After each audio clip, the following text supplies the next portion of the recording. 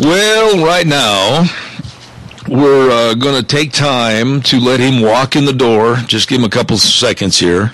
He's old, bent over, and he's going to go over and sit. There he is. He just made it into his chair and opened up the big book. And now, ladies and gentlemen, as he pushes the microphone over in front of him, here he is, the old Dr. History. Good morning, Zeb. It's a good thing we're doing this by telephone, or people would really think that I'm hobbling in there. Well, I saw you the other day, and you're doing well for your age. Oh, thank you. I can still get up and down, okay. Play a little basketball, More than I can. That's right.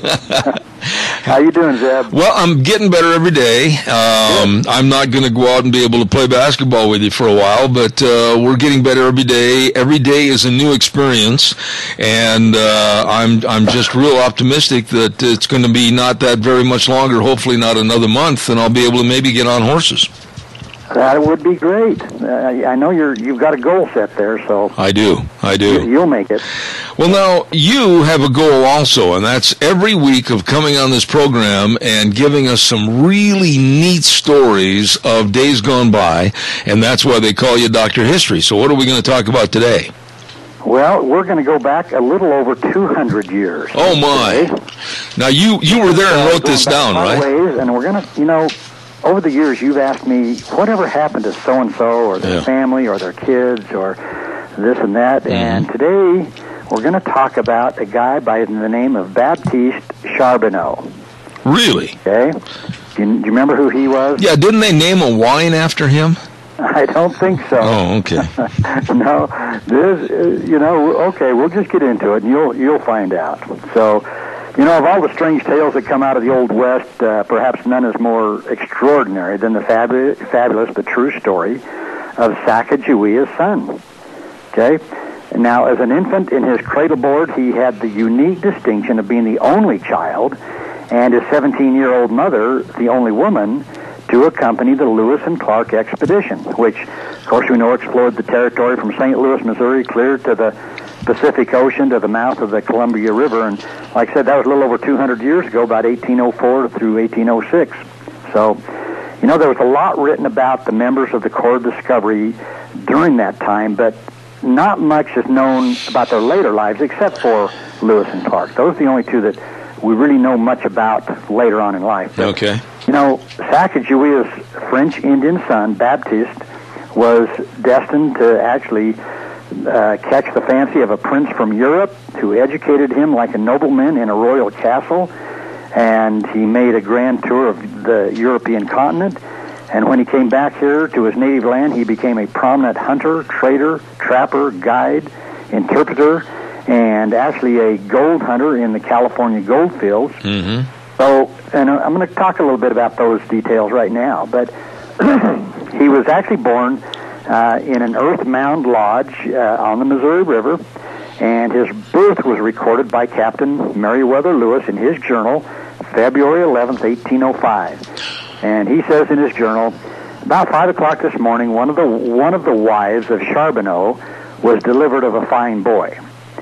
Now, Baptiste's father was a guy by the name of Toussaint Charbonneau, and he'd been hired by Lewis and Clark to be the expedition's interpreter. So Toussaint Charbonneau, by this time he was about 47 years old in 1805, and he seems to have been kind of a weak-willed, kind of an excitable guy, kind of abusive toward his young 17-year-old Shoshone wife, Sacagawea. But again, that wasn't uncommon among mountain men and some of the frontiersmen. Some of them treated their wives very, very good, and some didn't, which was unfortunate, because Sacagawea, for everything I've read, was just a wonderful, sweet kind of gal. Mm-hmm. But his reputation wasn't too good even among the fur traders, the guys that he ran around with, so to speak.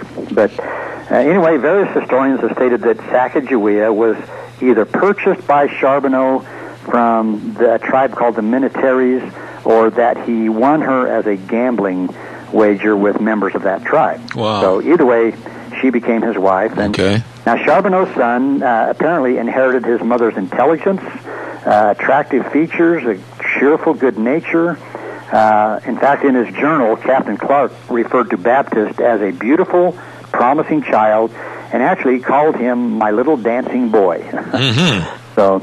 But the baby was undoubtedly the most popular as well as the youngest member of this exploring party. And I guess you can imagine with a group of explorers like that, with a young baby, missing their own children, they probably really thought a lot of this little baby along the trip. But sure.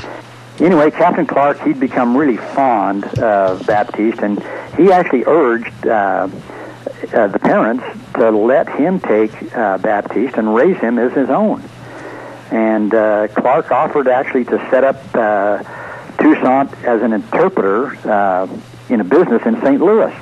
But Charbonneau and Sacagawea, they declined. They didn't want to give up Baptiste to Captain Clark.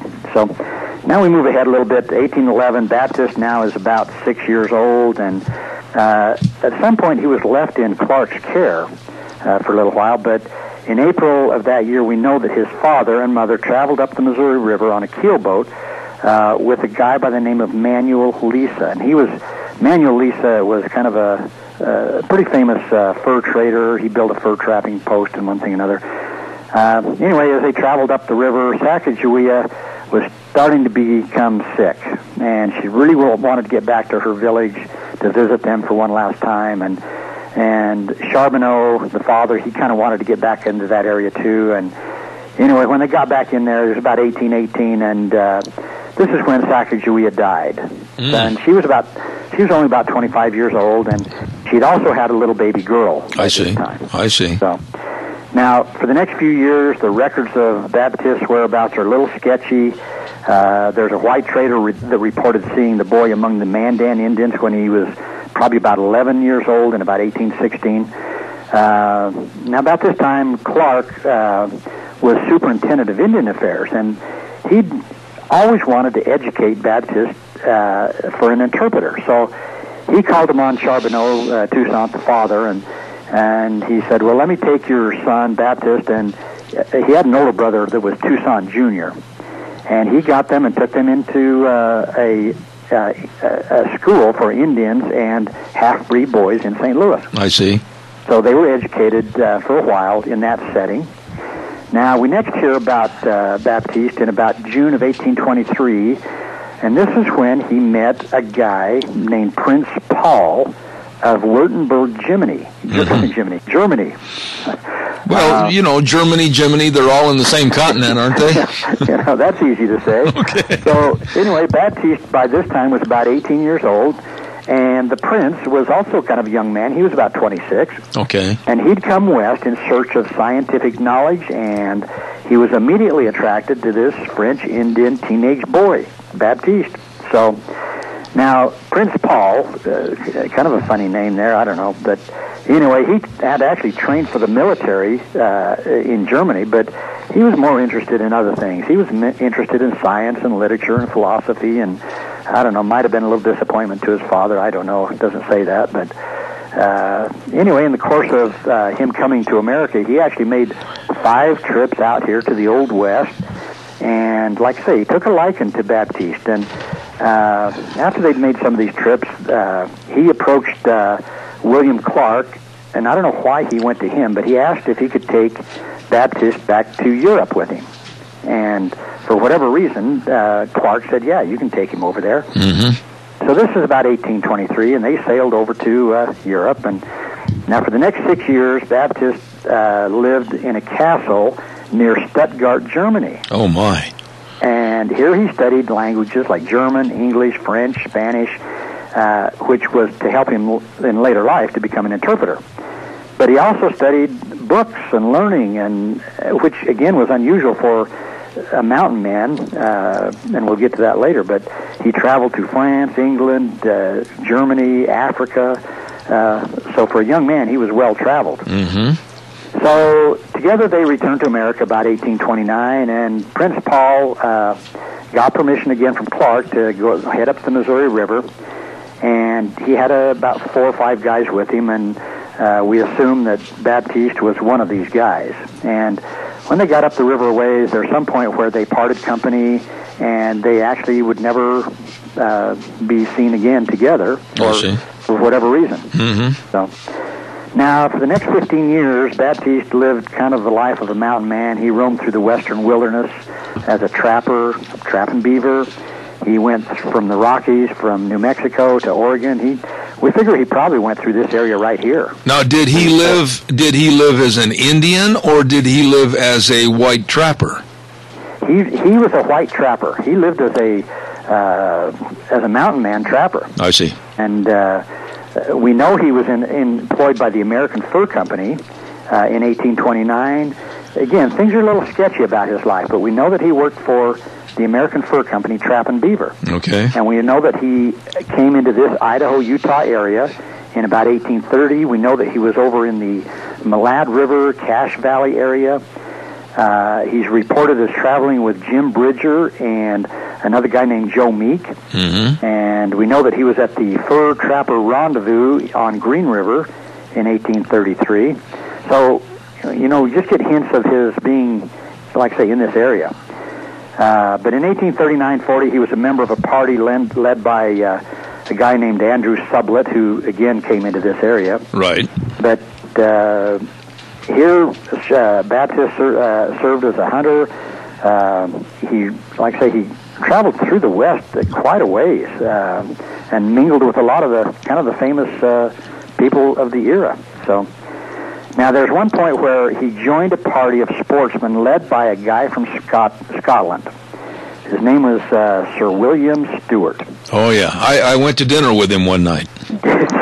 Well, this guy was an interesting character. Came over from Scotland, and he hired a bunch of guys to drive carts with, a couple of mules, because he was going to come over here and just explore. And so, by this time, Baptiste is about 38 years old, and he's one of the drivers. And anyway, like I say, he's kind of driving and helping with this thing. And they know that they went through, followed the old Oregon Trail over South Pass, and then into the Green River area, and actually went up into the Yellowstone country. I see. Mm-hmm. So, meanwhile, let's go back to Baptiste's father. Oh, yeah, I was wondering what happened to good old Toussaint. Well, Toussaint kind of divided his time between trading, interpreting, and pursuing romance, if we want to call it that. Okay, you did that very well. He tended to have a number of different wives. Uh-huh. So, 1838, at age 80, Toussaint Charbonneau acquired his last wife, a 14-year-old Assiniboine Indian girl. At age 80? At age 80, like I say, he was following his romantic adventures. What kind of a diet was he on? I don't know. Anyway, we know that he worked for the U.S. government as an Indian agent, but by about 1819 or somewhere in there, he was broke. He had no money. By this time, he was about 81 years of old. The last thing we know about him, he got paid for being an Indian agent, and then he kind of vanished, and he was gone. No more word about him. I see. Okay. So finishing up with Baptiste, we know that he made a hunting excursion into the mountains with this Sublett guy and others, and they wanted to catch bighorn sheep and antelope for this Sir William Stewart's estate in Scotland, and they actually caught the bighorn sheep and one thing or another to send back to Scotland with this guy. Mm-hmm. So, okay, now we move ahead to about 1846. The Mexican War is getting underway, and this is when the government inducted some Mormon boys into what they called the Mormon Battalion. Okay. And this was commanded by a Lieutenant Colonel Cook, and they marched all the way from Missouri clear to San Diego, about 2,000 miles, but Baptiste Charbonneau went along as a guide. And like I say, this military expedition had been organized by the government in Omaha, and the Mormon Battalion was to aid in the conquest of California during this Mexican War. How old was the guy by this time? He had to be about 50 or 60, wasn't he? Okay, this is about 1846, and he was born in, 1804. Oh, okay. Yeah, he's about 43. Okay. Or 44, something right in there. So he was getting, for a mountain man, it's getting up there, actually. You bet. So, but anyway, he and some other guys led this wagon train across the deserts of New Mexico, Las Vegas, Arizona, and they had to break a road in order to make the wagons through some of this distance. And anyway, old Baptiste, he was dressed in a red shirt and riding a tough old army mule, and he's mentioned in diaries of some of the others as preceding the caravan, searching for water over passes through the mountains. He was really good at this, I guess, trying to find ways to get across some of the canyons. And in addition to this, Colonel Cook tells in his journal of Baptist's skill in selecting routes, trapping beaver, establishing camps, scouting, estimating distances, and I thought this was interesting, locating smoke signals. Well, wait a minute. I've got a question for you right here.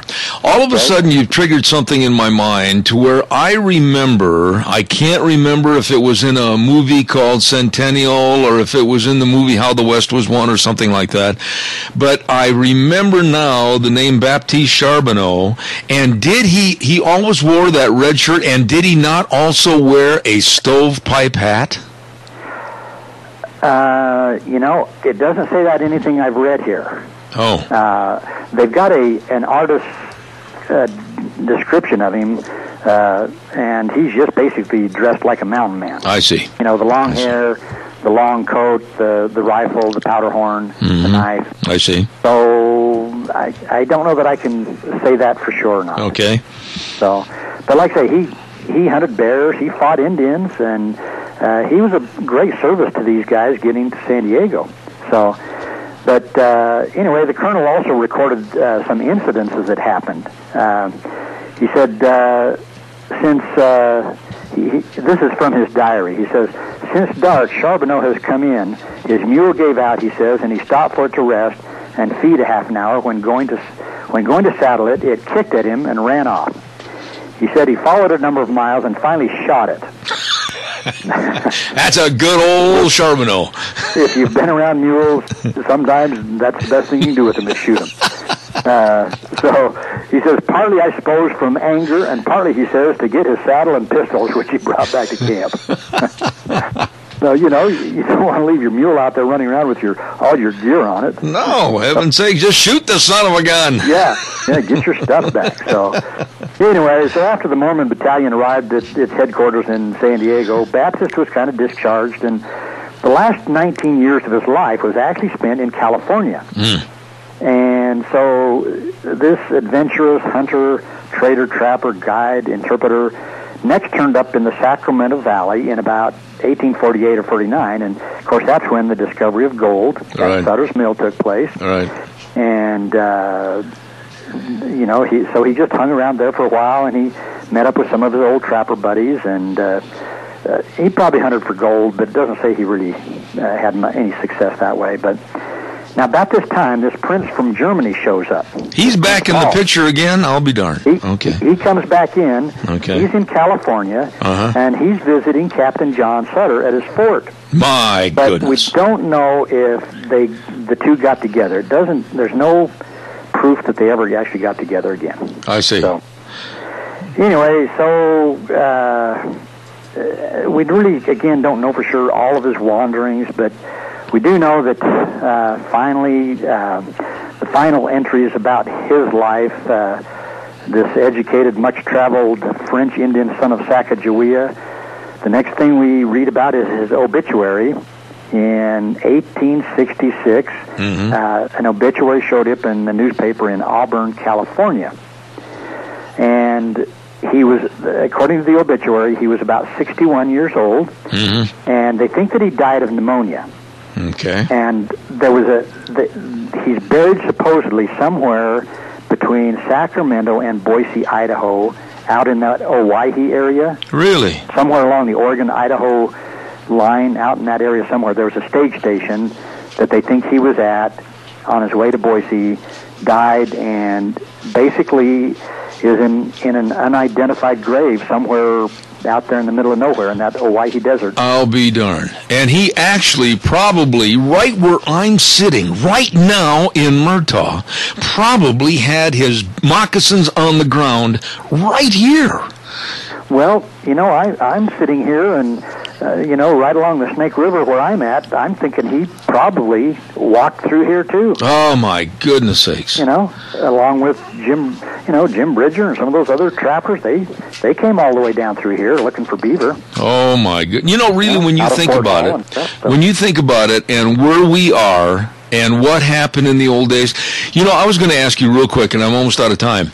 I've only got a minute left, but I would like you to do kind of a little history sketch on Star Falls, which is just a mile north of me, and about the fur trappers that lost their lives down there in that cauldron, the Cauldron Lynn.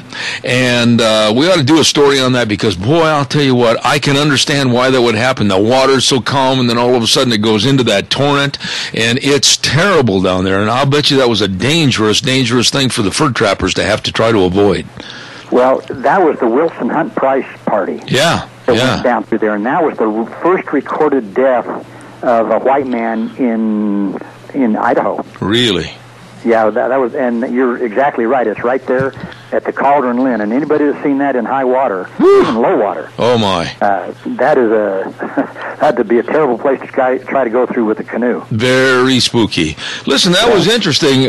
Baptiste Charbonneau, the son of Sacagawea, and the son of Toussaint Charbonneau. Yeah, but he's kind of an also-ran. he was it's a good thing he took after his mother. I'm still sitting here thinking about being 81 years old and marrying a 14-year-old. I mean, oh my! I think maybe he just wanted a nursemaid. Okay, I think he did. Hey, great job. Final years. Great job, Dr. History. In his real life, he's a chiropractor known as Dr. Ken Turner. And Ken, are we any further along on that project? Hurry, I've only got 30 seconds left. We are. In fact, I emailed something to you. I don't know if you ever got it, though. Did you still not get that? I got the caricature of what it's going to look like. Okay, yeah. Yes, very well done. So very well done. Yep, we're moving ahead on that. Okay.